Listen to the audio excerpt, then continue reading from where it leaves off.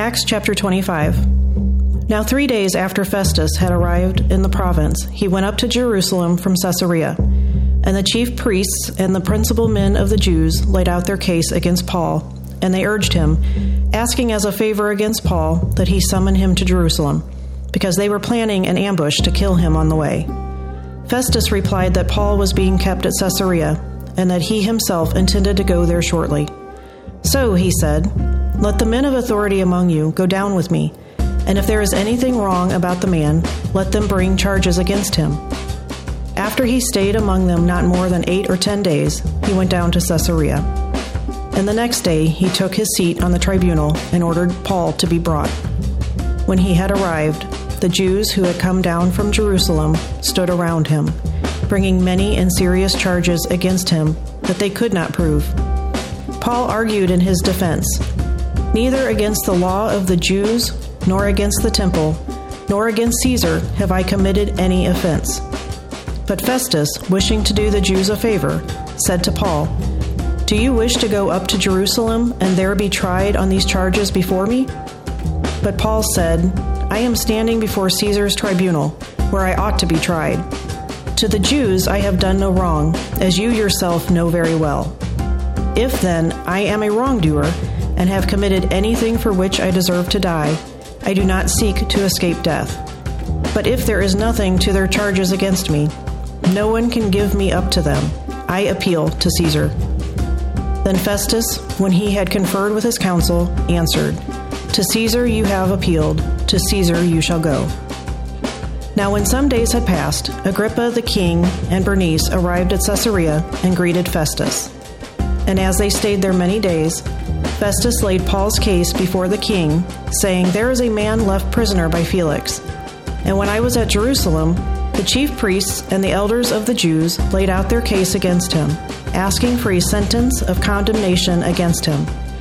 I answered them that it was not the custom of the Romans to give up anyone before the accused met the accusers face to face, and had opportunity to make his defense concerning the charge laid against him. So when they came together here, I made no delay, but on the next day took my seat on the tribunal and ordered the man to be brought. When the accusers stood up, they brought no charge in his case of such evils as I supposed. Rather, they had certain points of dispute with him about their own religion and about a certain Jesus, who was dead, but whom Paul asserted to be alive. Being at a loss how to investigate these questions, I asked whether he wanted to go to Jerusalem and be tried there regarding them.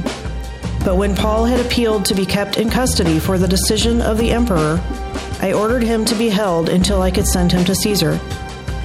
Then Agrippa said to Festus, I would like to hear the man myself. Tomorrow, said he, you will hear him. So on the next day, Agrippa and Bernice came with great pomp, and they entered the audience hall with the military tribunes and the prominent men of the city. Then at the command of Festus, Paul was brought in. And Festus said, King Agrippa and all who are present with us, you see this man about whom the whole Jewish people petition me, both in Jerusalem and here, shouting that he ought not to live any longer. But I found that he had done nothing deserving death. And as he himself appealed to the emperor, I decided to go ahead and send him. But I have nothing definite to write to my lord about him. Therefore I have brought him before you all, and especially before you, King Agrippa, so that after we have examined him, I may have something to write. For it seems to me unreasonable, in sending a prisoner, not to indicate the charges against him.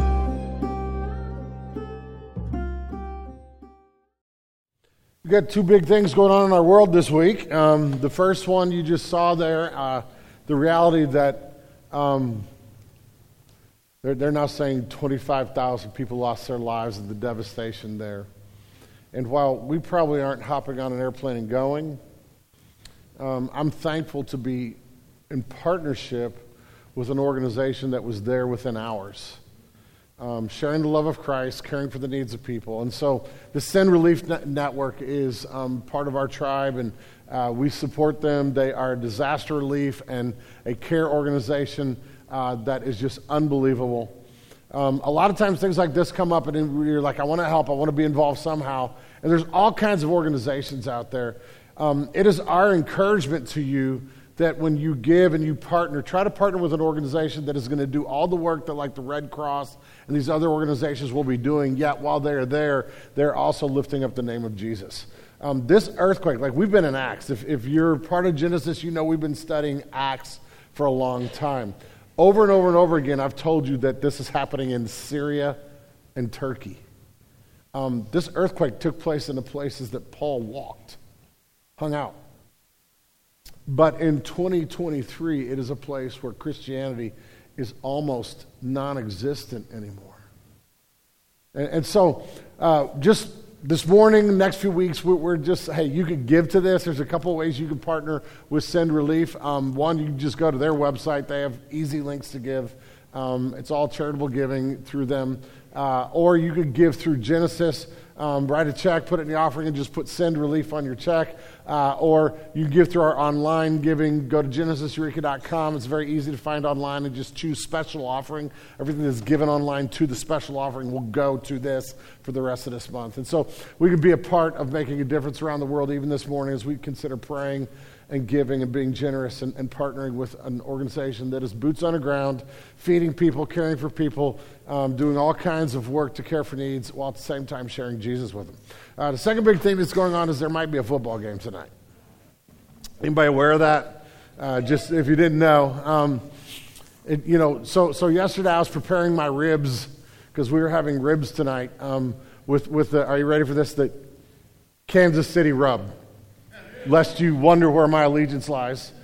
My kids are rooting for the Eagles, may not get them. I'm teetering back and forth on this. In fact, I heard this morning, it is not Christmas. We have red and green up here, and it is not Christmas. It's because one of my daughters, I have twin daughters, and they help with stage design, and one of them said we ought to put red up here to show that we are for the Chiefs, and the other one said, I'm not for the Chiefs, I'm for the Eagles, we ought to put green. So we have green and red up here representing the two teams.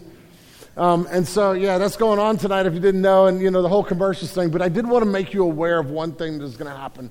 Because sometimes we are looking for a way to share faith with people. Like, I wish somebody would tee it up for me so I just could turn and go, what do you think? And believe it or not, tonight, if you are with people who don't know Jesus, you will have that opportunity. There's an organization that is called He Gets Us. You may have seen some of their ads. And there is some discussion about the way they frame certain things in the culture. Are they really depicting Jesus well or not? But I'm not going to get into that debate, okay? So if you're kind of like, I don't like some of the things they've said, or I really like their ads or whatever, I don't care. Here's the point I'm making. The organization that is behind this has fronted several, millions of dollars to run 2 one-minute ads tonight during a football game, where they're going to look at the whole audience that is watching the Super Bowl nationally and internationally, and say, let me tell you a little bit about who Jesus is. And my point for you is be ready tonight, okay? Be ready when that ad shows up, because it is a teed up, queued up moment just to look at the people in the room and go, what do y'all think about that? Okay? It's really easy. It is queued up for you. Now, the organization is keeping things somewhat vague in some ways, but they're trying to raise interest and awareness over the name of Jesus and hopefully pushing them to resources and churches who will make much of Jesus and point them to Scripture and the gospel and the good news of Jesus.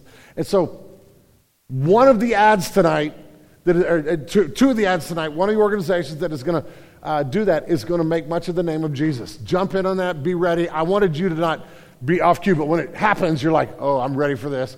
And you can just turn, like I said, just turn to your friends and say, hey, what do you think about this?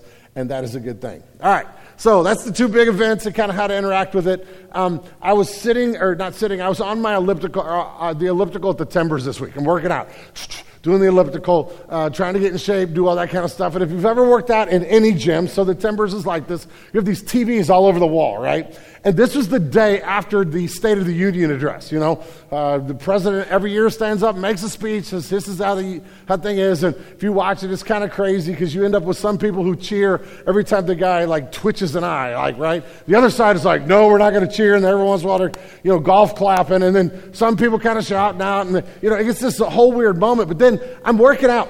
Neither TV has sound on. I'm actually reading a book while I'm doing this. Not even paying attention, but it's there. Like these two TVs are there. And one TV had one cable news network on, and another TV had another cable news network on. I couldn't hear what they were saying, but the little snippets and the bullet points that they would put on the screen and the look of the people's faces, because they were talking about this speech the next day. One side, you would have sworn that the guy was a beast, a horrible human being who had made a speech from the pit of hell, and the other, like, TV that's going on right next to it, I'm just trying to work out, is like the guy's smiling, feeling good. This guy must be like almost messianic, bringing to us a message of hope. And it was just kind of crazy. Like I'm on this workout machine trying to read my book and go about my business, and there it was, right? It is interesting engaging in government issues in our world. Even here in America, it has become really interesting. In our story this week, the reason I'm bringing that moment up, that it caught me so strikingly, is our story this week, we end up with this guy named Paul, who we've been talking about for a long time, who has now been under arrest for 2.5 years, even though, at the moment we're reading this morning, he has been in chains and under arrest for 2.5 years, even though the rulers for the Roman government have already found him not guilty and have declared it multiple times. And it actually gets declared multiple times in this text. Now, I don't care where you go. I don't care. We go to any country in the world. If they are arresting people and putting them in jail, and the government has already said they're not guilty of anything deserving this, yet for political expediency they get left in jail, that is a problem. That is injustice, right? And that is something that happens over and over again. This is what has happened in Paul's story. And so as we're in this part of Acts, this whole crazy story, Acts has told us the story of the birth of Christianity from 120 people in a room to the explosion of Christianity in the Roman Empire all over Turkey and Syria, what we just talked about, and Greece. And it's reached Rome, and the gospel is spreading. But Paul has moved from missionary trips to getting arrested in Jerusalem by the Romans to protect him from the Jews. And now he's been just under this arrest in this city called Caesarea Maritime, so this city that is a Roman city on the coast in Israel, where this Roman palace sits. And he is, in this story, he ends up in the presence of the two most powerful Roman rulers representing the Roman government in the Middle East of his moment. The first is a guy named Porcius Festus, okay? Now, he replaced the guy we talked about last week. So if you're here last week, we told you the whole story of Felix. And made a couple of cat jokes in there, right? But Felix was awful. He was a ruthless ruler, not just towards Christians, but towards the Jewish people that he was overseeing. Because what he did is he actually, first of all, he put a hit out on the Jewish high priest. Roman governor actually led the assassination of the murder of the highest religious official in Israel, okay? And so this took place, but beyond that, anytime there was any uprising, his response was to squash it with authority and power, which led to more and more discontent and anger and more uprisings. And so he just had blood on his hands everywhere, and it became so frustrating that Nero, who is not known to be a great world leader, he's kind of nuts himself, thought this guy was too violent and got him out of power. And so what's happened, he had left Paul in prison for 2 years because Paul wouldn't bribe him.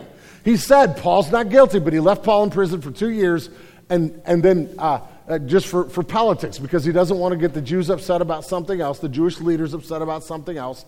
He leaves Paul in prison. Well, we pick up our story this week, and there's a new sheriff in town. It's this guy Festus, okay? And Festus shows up, and when he shows up, what we have in the story is that he immediately starts playing the political game.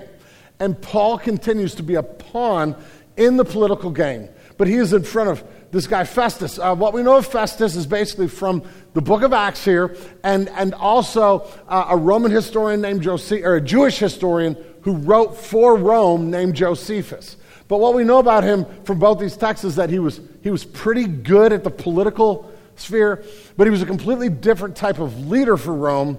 He kind of smoothed edges and actually used diplomacy to reshape some of the rebellion that was going on in this part of the world at this point in time. He was a decent leader. He wasn't there for very long. This event happens probably 60 AD. In 62 AD, he died of an illness just suddenly, and so he's not there very long. About 3.5 years, he serves as the governor for Rome. The other people we're going to meet are this Agrippa and Bernice. A little later in the story, Agrippa is the great-grandson of a guy named Herod the Great, which is if you're familiar with the biblical story, he's the guy who killed the babies in Bethlehem in the Christmas story, okay? But his dad was a guy named Herod Agrippa I, so this is Herod Agrippa II. Herod Agrippa I was the king who actually dies in the book of Acts. I think it's in Acts 14 or 15, but anyway, he dies in the book of Acts. And what we see is that this guy was a Roman ruler. The Herods, the Agrippas, they are Middle Eastern guys. They're not from Rome. They're from the Middle East. They are kings, but they are kings because Rome made them a king. And so their authority comes from Rome, but they represent the Roman government. They're government folk. And now his son, Agrippa, had taken his throne and had broadened his scope, but this Bernice is not his wife. It's his sister. And so they have this weird relationship that there are ancient story rumors, right, about these guys. That brother and sister, they're together all the time. They kind of co-rule. And they show up in the story. But here's the point that Paul ends up in this moment where he is with the most powerful rulers and the other leaders from the city of Caesarea, and here's Paul in the middle of it. He is standing before the government. And for today, what that helps us, I think what we can wrestle with this morning is go, how does Paul interact with the government authorities? What is his interaction with these people, and how can that shape our witness? Because our kind of theme in this section of Acts has been to say, okay, Paul went from a world that while there was hostility around, he had some freedom to proclaim Christ. And now he is in the throe of a moment where everything is turned hostile against him. The people in Israel, the Jewish religious leaders and the Jewish people in Israel had turned against him. They wanted him dead. They wanted to lynch him. The Roman officials aren't sure what to do with him, but they don't do what's right. When they keep saying he didn't do anything, they don't let him go. And so they leave him in prison, and he's under this situation where he could lose his life. Meanwhile, he saw a vision from Jesus saying, I'm going to get you to Rome. And so he knows that's part of God's sovereign plan. He's a Roman citizen. Paul's a Jewish guy who's a Roman citizen. So on one level, as a Roman citizen, he exercises his rights as a Roman citizen and doesn't allow an illegal trial. But on the other hand, he is always treating these people with respect and kindness and humility. And what does this say to us about how we engage our government, how we're involved in politics, how we see this world where two TVs are blaring? What do we as kingdom people do? And this is where this old-time dude from a long, long time ago gives us a lot of help. This guy named Augustine. Augustine was probably the greatest theologian between Paul and this afternoon. He is one of the most influential writers. He was a philosopher, a theologian, pastor. He did not grow up Christian. His mom was. Mom prayed for him for years.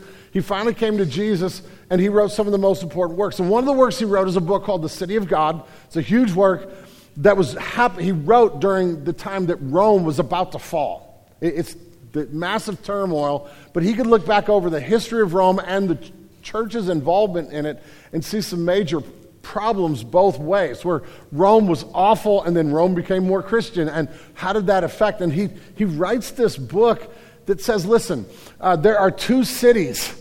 You have the earthly city and the heavenly city, and what we as Christians are is we are actually citizens of both cities, but these two cities are shaped by different loves. The values and attitudes are shaped by different loves, and so the earthly city is always going to be shaped by love of self, by putting yourself in the middle, by ruling and feeling like we're the most important thing and ruling from that perspective. Meanwhile, the heavenly city has a different king. His name is Jesus, and the allegiance is not about self. It is about making Jesus known and living our lives for his fame. And so here's what we are. We are people in this world who have a foot, and we are literally citizens. We have dual citizenship. We have a citizenship in our moment and our earthly city and our kingdom.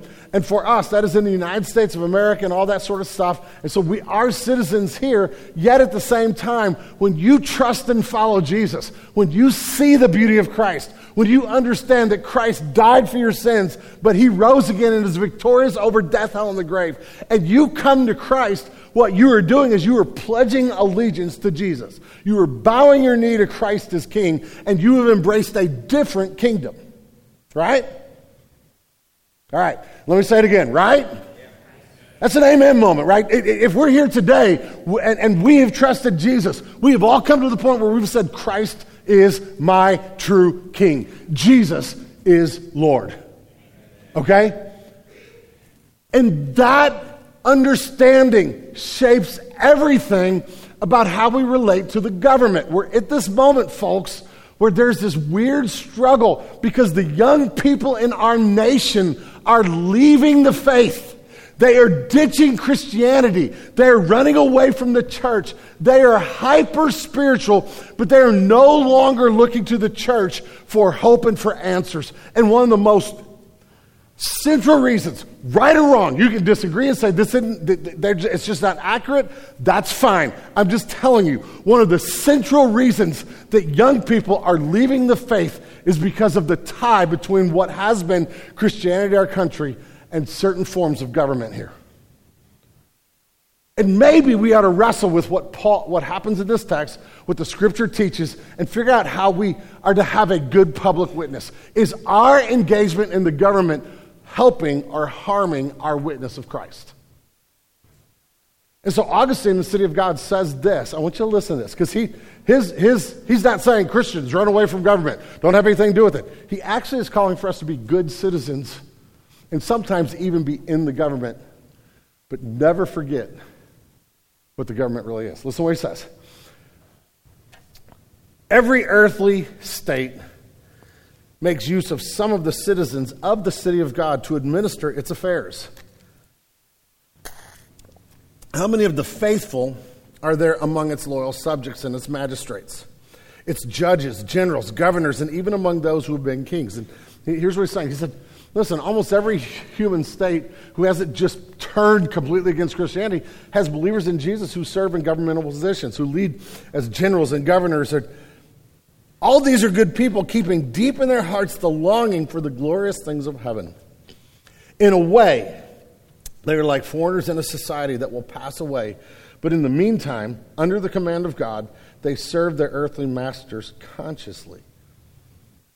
It's a great quote. He's saying, listen, it's not to run away from it, but it's always to remember who your true allegiance is and to trust in Christ and live with that. And so what happens in our story is that here's Paul who represents this in the story. We see it really clearly when we get to the end of the story. It's a beautiful moment. You gotta see it with your eyes. See it with your imagination. But it starts with, there's a new sheriff in town. Here comes Festus. He gets in town, and the first thing he does as a good political guy is he leaves Caesarea. He sailed from Rome, comes to Caesarea on the coast, hangs out for a day or two, but then he gets to the center of the political, he's going to rule over these Jewish people. He gets to Jerusalem.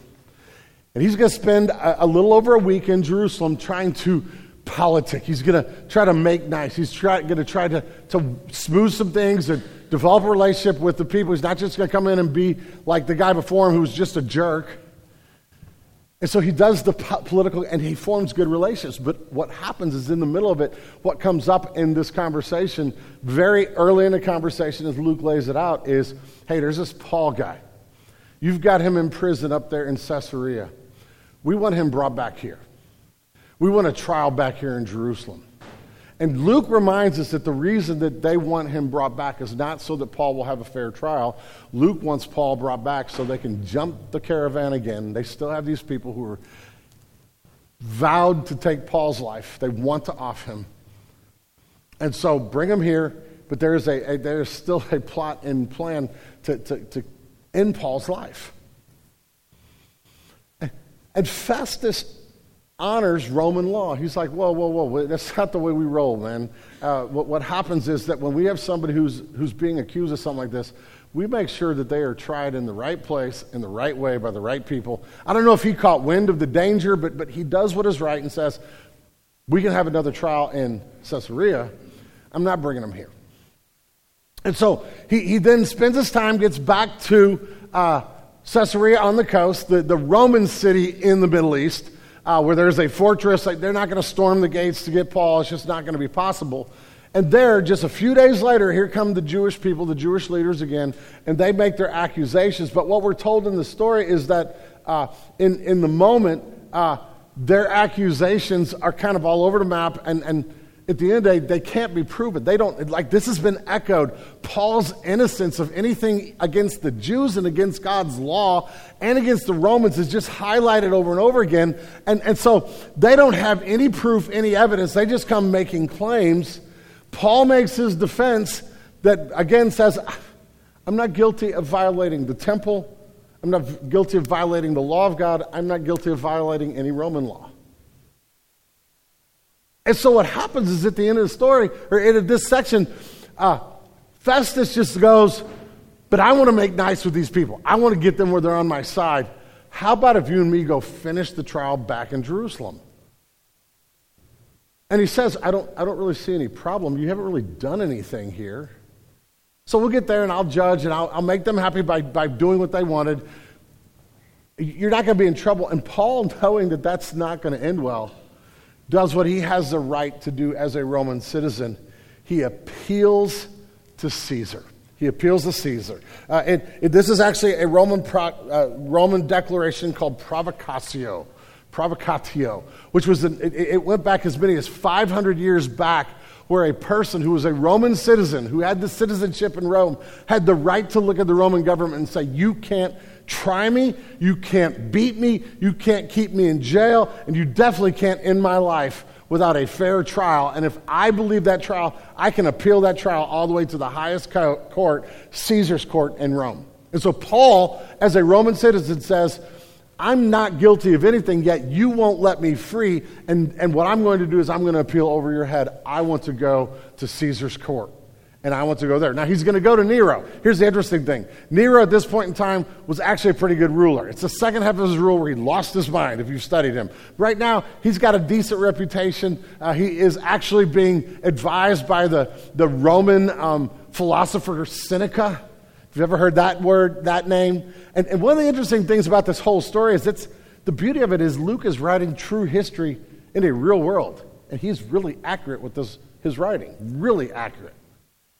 But Paul appeals to Caesar using his right. Well, then, this guy, Festus, now doesn't know what to do with Paul, but he goes and talks to his advisors, and they say, send him. So what he asks for, send him. It gets this problem out of your hair. You can look at the Jews and go, he appealed. He's got the right to do this. We had to do what we were legally bound to do. It gets him out of, you don't have to make any decisions, so it doesn't go right or left for you. It's all good. And so he sends him. But in the meantime, Paul stays in prison again. And after some time, this guy Agrippa and Bernice show up. And when Agrippa and Bernice show up, one of the things that Festus says to him is, I got this Paul problem. I don't know what to do, because if I just let him go, I'm going to end up with a problem of political, they're going to turn on me. But if I keep him, it's not going to go well. That's really not fair, not just. He appealed to Rome. But Agrippa, who is curious like his dad was, like his grandpa was, like his great-grandpa was, as a ruler says, I really want to meet this Paul. I want to hear him. And so what we're told is that they come, and there's the next day they fill this hall, and we're told there's great pomp. This moment where the picture is of all these people. So you have this bema seat, this huge throne that Roman rulers would sit on, up on a platform. You have them in all their royal regalia, a lot of purple, a lot of gold, a lot of crowns, a lot of jewelry, a lot of, look how important I am, look how I rule the world, look how I am the center of everything. And then all these important people, these Roman and Jewish people who have prominence, get tickets to the event. And then when they're all ready, so picture the scene, see it. Everything that the government has to say about itself, everything that the government is trying to picture, walk into this event, and now Festus gives charge and says, bring Paul in. And in walks this aging, balding, fairly crippled from all the beatings, frail, weak man in prison clothes. And folks, what we're supposed to do is at this moment we're supposed to ask this question: who's the most powerful person in the room? Who really matters here?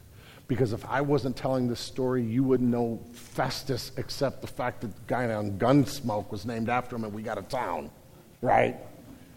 And Agrippa would long be gone in our memories. But the witness of the Apostle Paul will go on. Why? We need to hear this and see what's happening here. And here's what happens when you read the Bible. The Bible starts looking at government. Doesn't matter what government it is. It actually looks at government and it gives us these two images of government. And they seem contradictory, okay? They seem contradictory. In Romans chapter 13, verses 1 to 7, Paul, this same guy we're talking about, writes. And he's writing about the Christians' relationship to the government, to the rulers and authorities. And look at what he says. Let every person be subject to the governing authorities. There's no authority except from God, and those that exist have been instituted by God. Therefore, whoever resists the authorities resists what God has appointed, and those who resist will incur judgment. For rulers are not a terror to good conduct, but to bad. Would you have no fear of the one who is in authority? Then do what is good, and you will receive his approval. For he is God's servant for your good. But if you do wrong, be afraid, for he does not bear the sword in vain. For he is the servant of God, an avenger who carries out God's wrath on the wrongdoer. Therefore, one must be in subjection, not only to avoid God's wrath, but also for the sake of conscience. For because of this, you also pay taxes. For the authorities are ministers of God, attending to this very thing. Pay to all what is owed to them, taxes to whom taxes are owed, revenue to whom revenue is owed, respect to whom respect is owed, honor to whom honor is owed. And so here's the first thing. Paul is looking at writing here. He's saying, listen, let's help you understand who the government is. Now, this government he's talking about is Nero's government, the Roman government. Who are they? They are God's servant. And the posture of our faith, the posture of a believer in Jesus, is to understand that God is sovereign over kingdoms, that God has ordained governments, he has placed them in place, and whoever is in power is from God. They are God's servant, and our primary relationship is to be subject to them, to give honor, to pay our taxes, to be obedient, like we are being obedient to our King in heaven when we are living as good citizens on earth. Right? And that the government is a servant.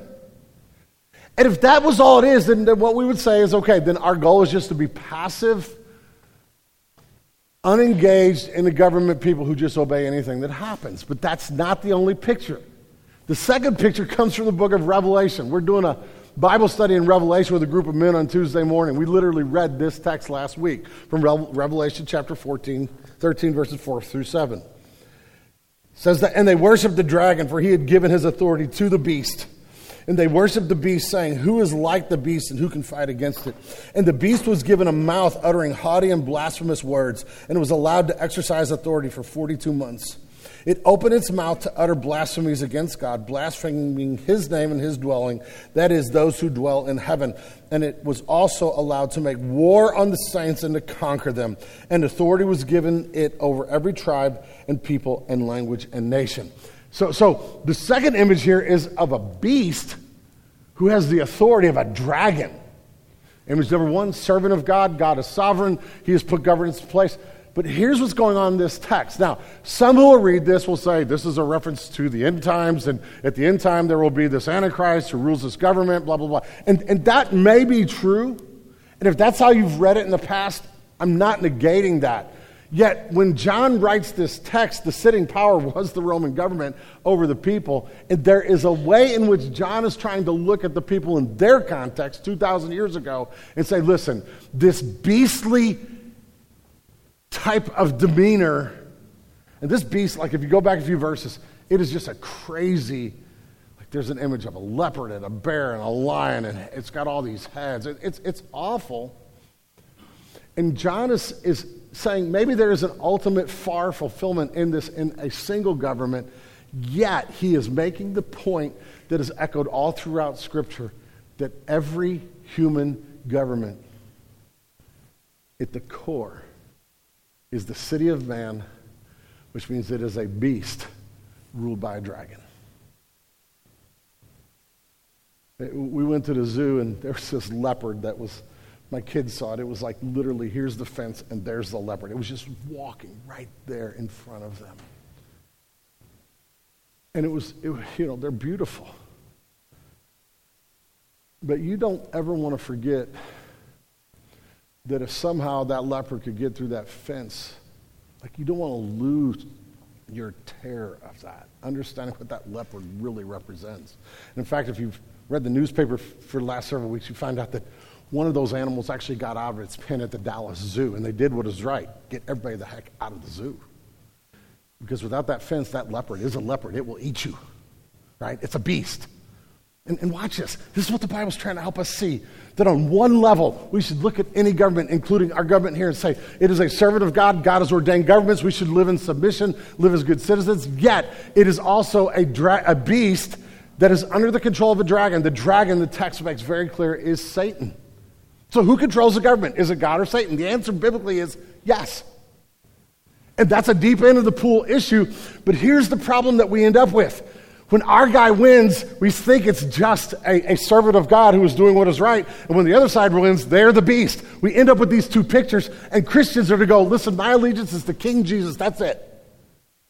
And I can never forget that on one level, I am called to be a good citizen, to love the city, to care for the city well, to represent Christ's kingdom here. So therefore, we should try to shape government. We should try to move in the lives of people. We should try to be engaged. We don't run away and get uninvolved. Yet on the other end, we always need to remember that every human government, including ours, is part of the kingdom of this world. And it is not our true kingdom. And our role is to represent King Jesus in that moment. That's what it looks like.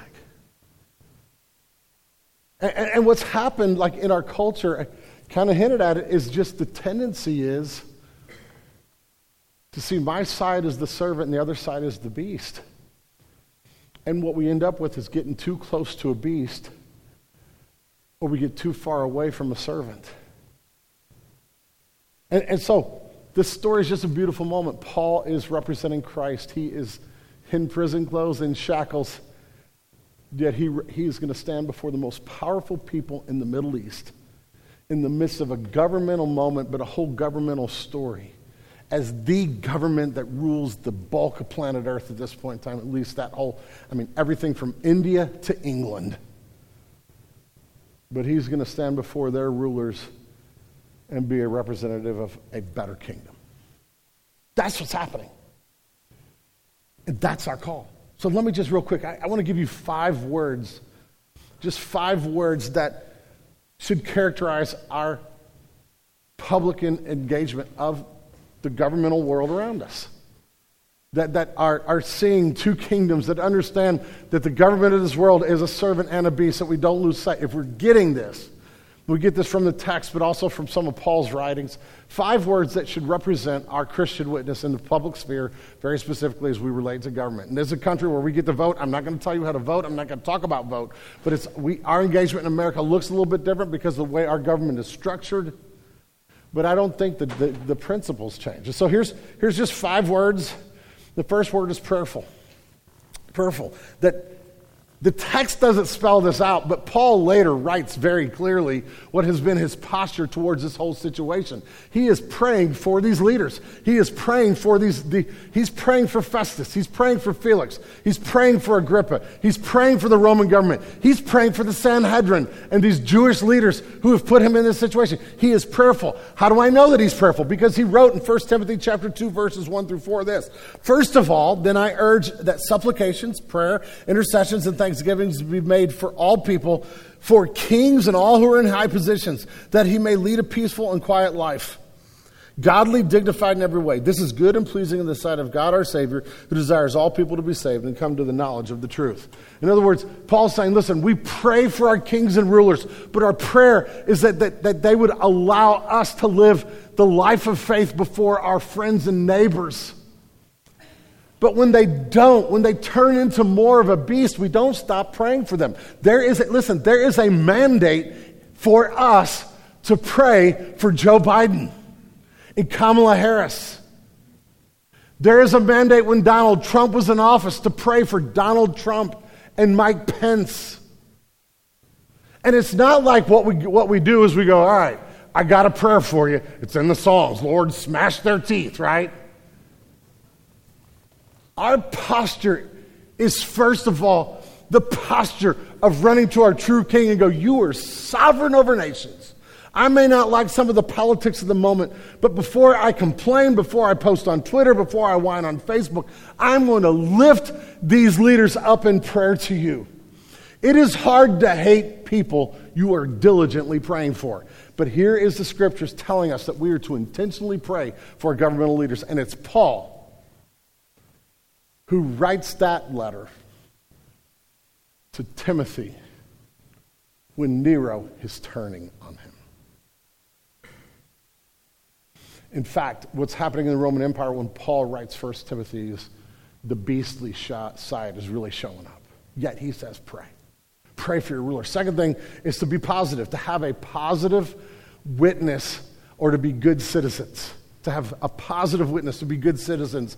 The whole of Scriptures keeps calling the church to live as representatives of the King in his kingdom, in wherever they live, and live for the good of the city to keep the laws, to live in obedience as good citizens to the culture. So we're to be positive influence in our culture. In fact, there's this crazy, beautiful moment in the Old Testament where these people, the Israelites, the Hebrew people, were ripped from their homeland and became exiles in Babylon. And they had some false prophets who said, this isn't going to last long, and we ought to stand and oppose Babylon. And the prophet Jeremiah writes them a letter on how they're supposed to live as exiles. They don't serve the Babylonian gods. The Babylonian government has ripped them from their homeland, has caused them to live as indentured servants. They have a community that is their own, but they are now nowhere near home. It feels like their God has lost.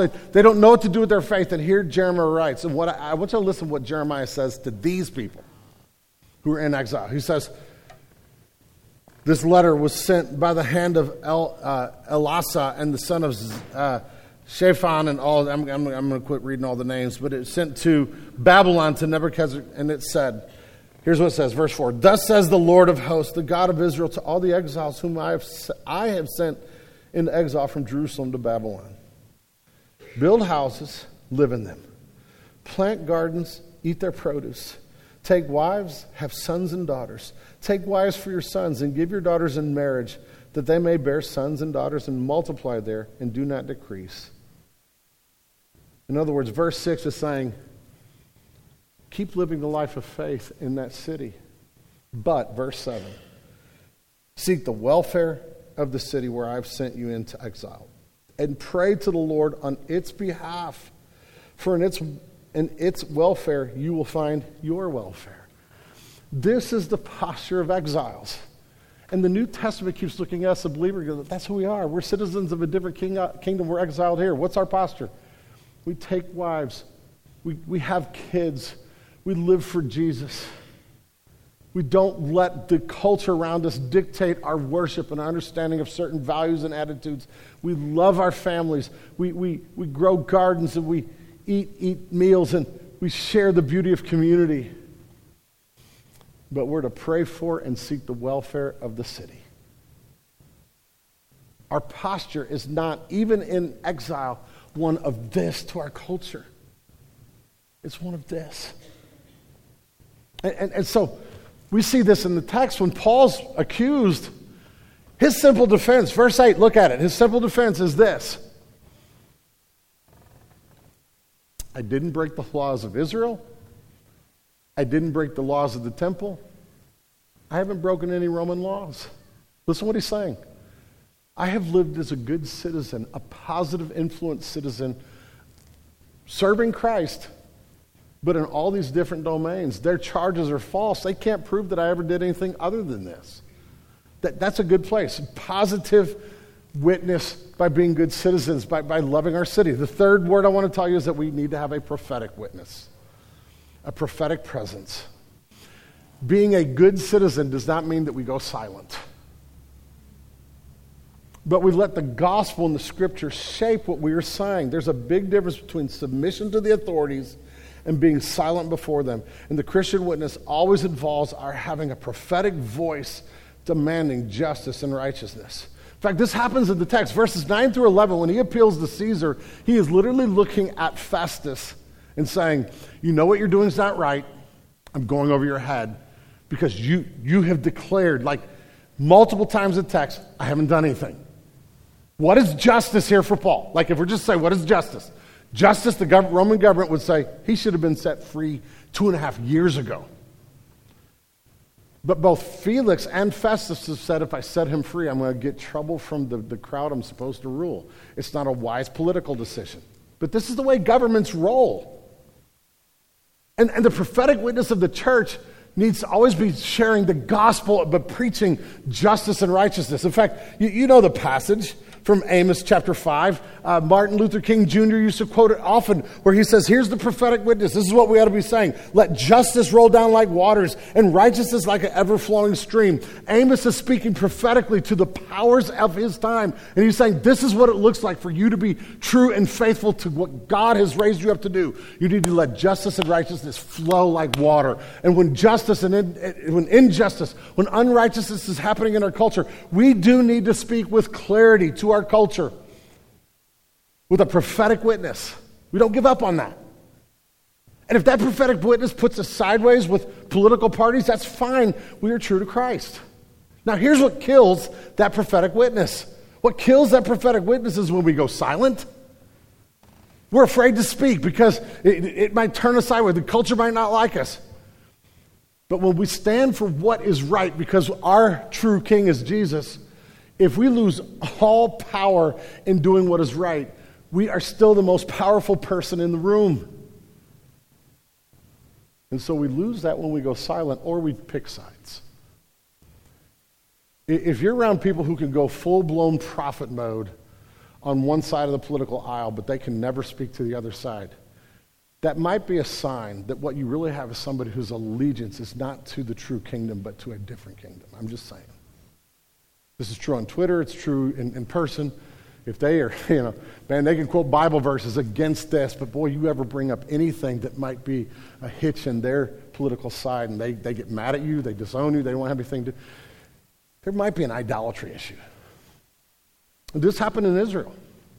This Jeremiah guy who was a prophet of God, one of the big problems is that the kings of Israel had gathered prophets who would speak with unbelievable clarity about Babylon, but they were terrified to look at the king and say, but you need to repent. And they loved those prophets. The rulers loved those prophets. But here comes Jeremiah, who's speaking the true word of the Lord because he's willing to look at those in power, no matter what they are, and say, justice and righteousness, fellas. Justice and righteousness. And here's areas where you don't do that. And the Lord's going to bring judgment on us because of that. The prophetic witness is a big part of the church's posture towards the culture. We can't lose that. Now, that doesn't mean all y'all need to go all prophet. But what we do need is to support a balanced prophetic witness from the scriptures. And never forget, servant and a beast. And it's not one political party or the other. It's the whole system is always the kingdom of this world, right? All right. Fourth word. Prioritizing. And just simply, just telling you that what this means, what I'm trying to say to you is we have to make sure we prioritize which kingdom we're a part of. We need unbelievable clarity that our king is Jesus. No other kingdom will do. We're holding on to Jesus. And so see this moment again. Picture it in your head. Picture the pomp and circumstance, the gold and jewelry, the decadence, the immorality, the injustice of this government. And then they summon this weak man. He stands here not as our representative on the level of Christ is our only true representative. He gave his life for us. He is our representative in terms of our redemption. Paul would echo this. But what Luke's doing, he's showing us what it looks like. We may lose all power to stand honestly with Christ. And when we have lost all political power, we still enter the room the most powerful person in the room. If we were walking in the Spirit and being faithful to the gospel and being true to Christ. And so we need to make sure that we have put Christ central in our understanding of who we are, of who the world is, and our posture towards the world around us is that of making Christ known first. And the last word I'll tell you is proclaiming. We need to be making sure that our central message is Jesus and nothing else. Doesn't mean we don't stand for justice and righteousness. It doesn't mean that we don't engage the political world. It doesn't mean that we shouldn't have people running for office. We should. Yet, at the end of the day, our goal is to proclaim Christ, to make him known, to make sure Jesus is made much of. And here is Paul. And Paul gets in a room, and he's just uber clear. Listen, I'm here because of Jesus. I'm going to make Jesus known. Next week, you're going to get to hear his message. And guess what?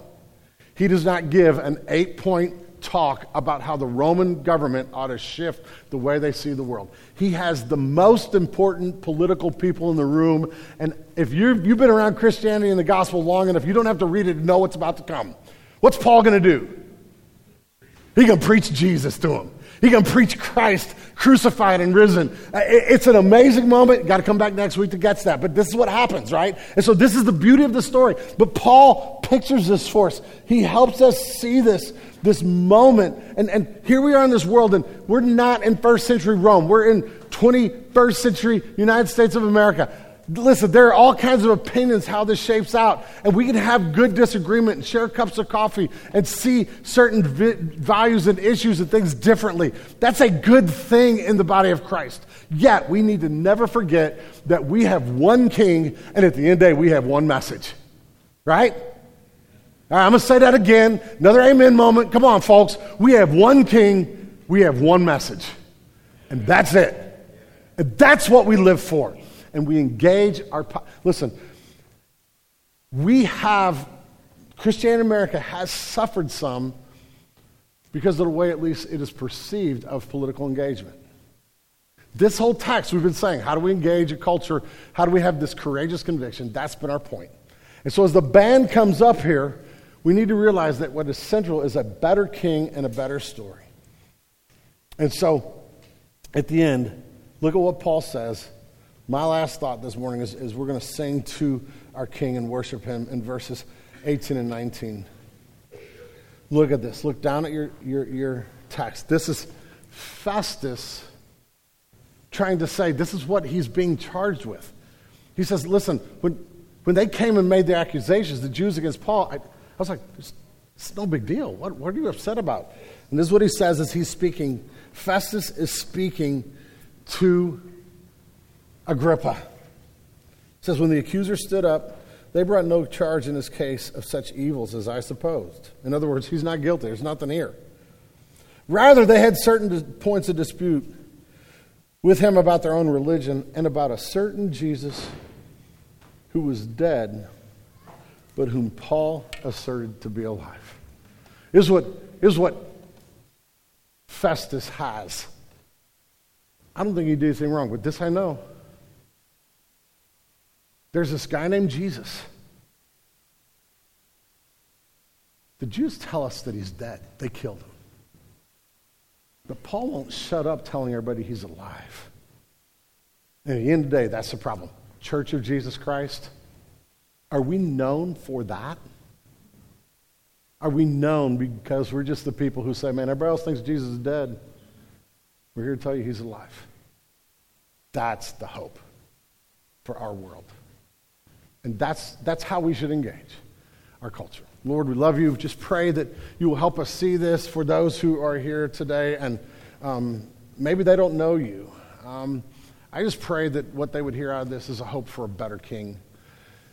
For those of us who have faith in Jesus today, help us understand that our witness to the world does involve our political engagement, but we should always engage the governments around us with this allegiance to you, Jesus, as our true King, and a single message that you are risen and rule over everything. So help that be central in all that we do and say and are. We praise you this morning for being that King. And we will lift our voices now to sing to you because we know that's who you are. And we are confessing this out loud. In your name I pray. Amen.